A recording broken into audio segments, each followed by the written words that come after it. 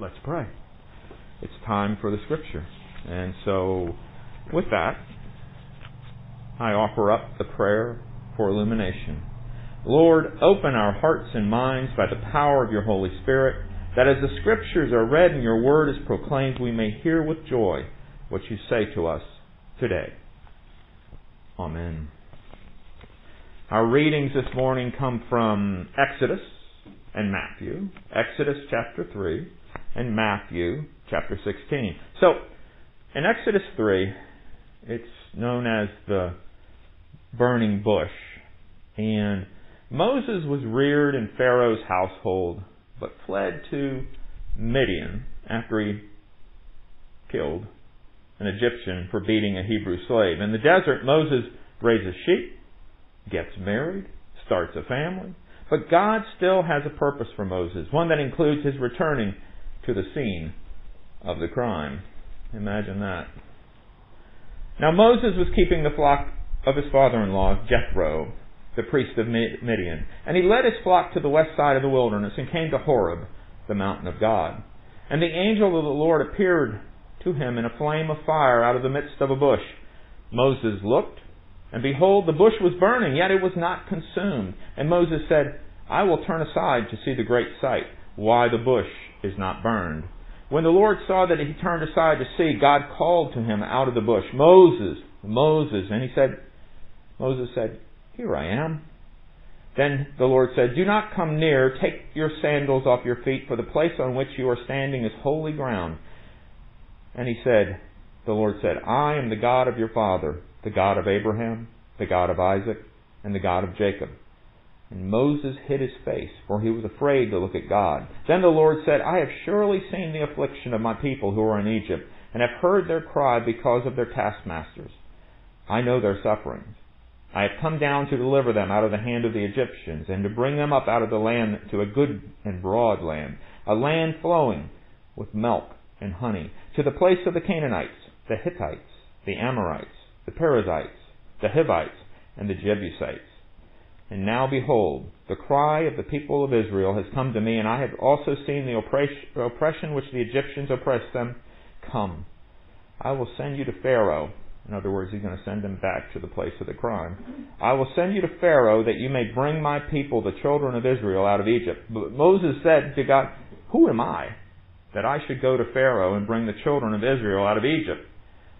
And the Lord said, But I will be with you, and this shall be the sign for you that I have sent you. When you have brought the people out of Egypt, you shall serve God on this mountain. Our next reading is from the Gospel according to Matthew 16, 21 through 28. Following up the acknowledgement of Peter that Jesus is the long-awaited Messiah, Jesus explains to his disciples the specifics of what it means to be the Christ, as well as what is required of those who follow the Christ.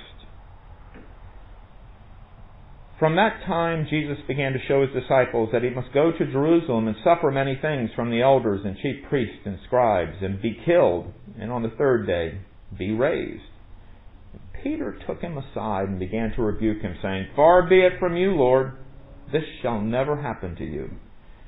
But the Lord turned to Peter and said, Get behind me, Satan. You are a hindrance to me, for you are not setting your mind on the things of God, but on the things of man. Then Jesus told his disciples, If anyone would come after me, let him deny himself and take up his cross and follow me. For whoever would save his life will lose it, but whoever loses his life for my sake will find it. For what will it profit a man if he gains the whole world and forfeits his soul? Or what shall a man give in return for his soul? For the Son of Man is going to come with his angels in the glory of his Father, and then he will repay each person according to what he has done.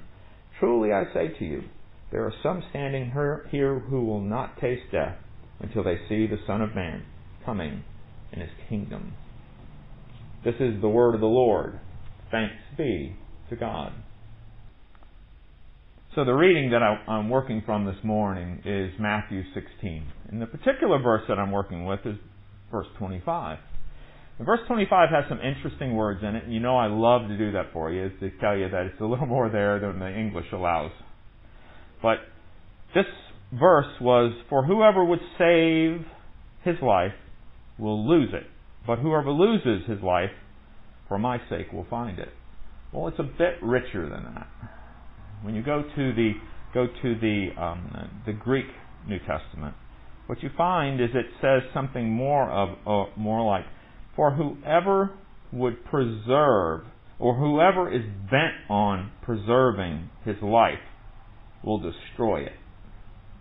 But whoever fully destroys his life for my sake will save it. Think about that as those men heard those words that morning. And they're thinking, what did I get myself into? What in the world? Can you imagine? I guarantee you at least one of those men thought about going back home. That's a powerful expectation. That's a high expectation. If you are bent on preserving your life, you will lose it. But if you destroy your life for my sake, you will gain it. And you will gain not life as you know it, but eternal life. The question for this morning is, have you found your life? Many of us, and I'm not alone, but you think you have life. You think you have life. This is a wonderful area to live in. Just like this morning, it is beautiful and comfortable. And who would want to trade this? And we look around us, and it's kind of funny because as I'm teaching you and preaching, I get to watch the traffic go by, and on Warrendale Bain, and it never stops. It's constantly, and most of the people are speeding. And it fascinates me, like, where are you? There goes one right now. It's like, where are you going on Sunday morning that you're in such a hurry? Where are you going? We collectively, most of us, really like this life. And we think this is what we should have. And then I look at this and I go, I lived a really, really good life for a couple of decades. I was a corporate executive, and I had a beautiful home. I lived in a gated community. I had fancy cars. I had much of what I see these people live in. And, I loved that life. I didn't want to give up that life. But what happened was God had other plans. And I lost all that life. Not because I gave it away, but because it was taken away. And when I made the decision to go to seminary, everything vanished. But what happened was that when I stepped into that role, things started happening on the other side. I got a free ride all the way through seminary. And it was, all my needs were met. They weren't much. It wasn't comfortable. But I can tell you that it was a different life. And and I've come here and I end up here, and I hear people saying, I hear rumors, people thinking I'm going to quit. No way. This is a good life. I know what the other life's like. It's a miserable life because I know what it's like. I always tell people that, how you get up on Sunday morning and people actually want to hear what you have to say. That's a good life. I can promise you that's a good life. So, but what I think about is that, it's so easy for us to slip back in that other hurried life. So easy. I got this chance to visit with Sue's father, John Lohman, back on, I think it was Thursday. And to visit John, he's at Concordia of Cranberry. To visit him, you still have to sit outside while he's inside. And so he's rolled to the window, he sits there, and he's on the phone, and I'm on the phone, I got my headset on, we're just talking. And behind me is Route 228 in the middle of the day. It makes that look like a country road. The trucks and the cars are flying, and they're grinding, and they're making all kinds of noise. And every once in a while I couldn't hear John.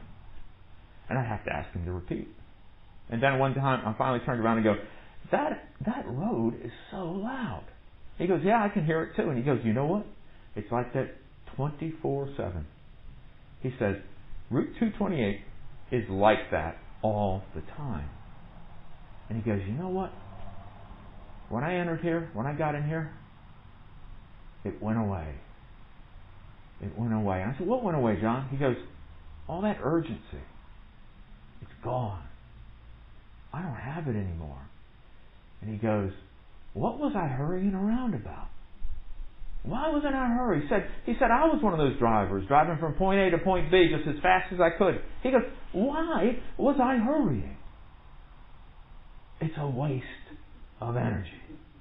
He says, I am much more peaceful now in Concordia of Cranberry, where most of us who can race around and drive fast up and down Warrendale Bay, it's like, that's the last place you want to be.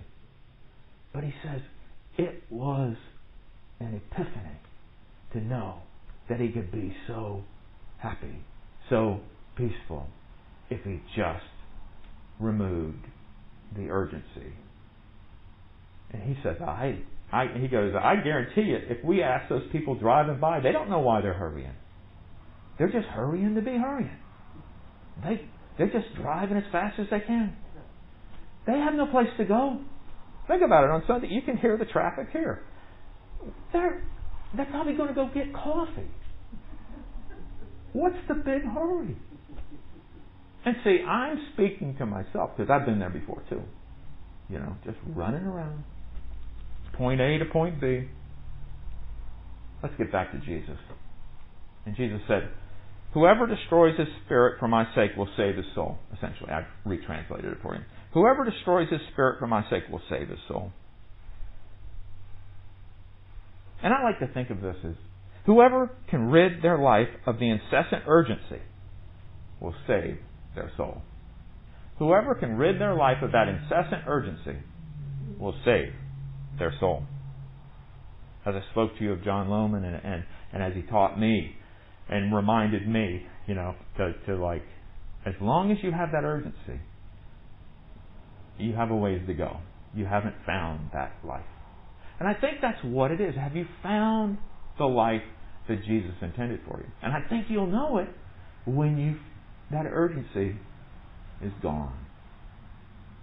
I remember I had back in 2014, I had an awful event in my life where within 8 days, all my parents were dead and a much loved father-in-law was dead. They died all within 8 days. Unannounced. All dead. And I was beyond grieving.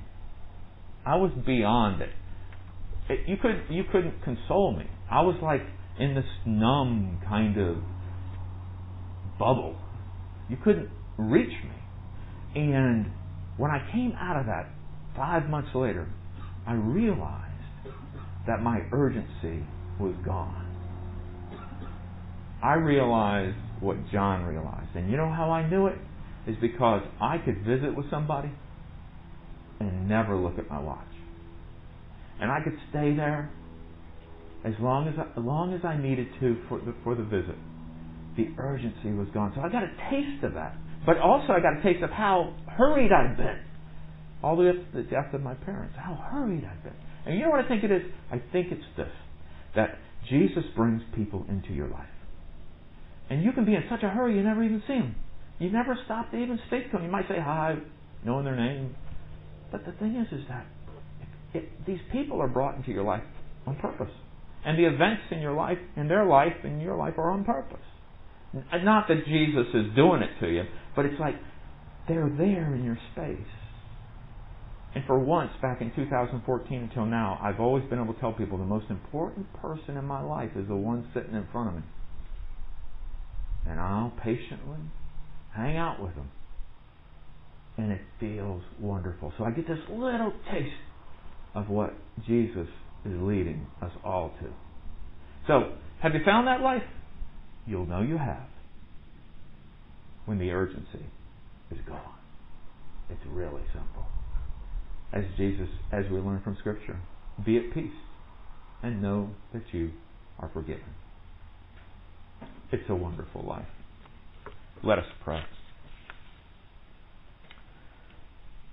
Lord, we make our present world and all of its forms, the riches and the recognition and the pleasures and such, the objects of our greatest pursuit. And we hurry and rush for it. We want it now. We want the gains of the world now. And along the way, we forfeit our soul. Lord, help us. Because as I said, we all deal with it.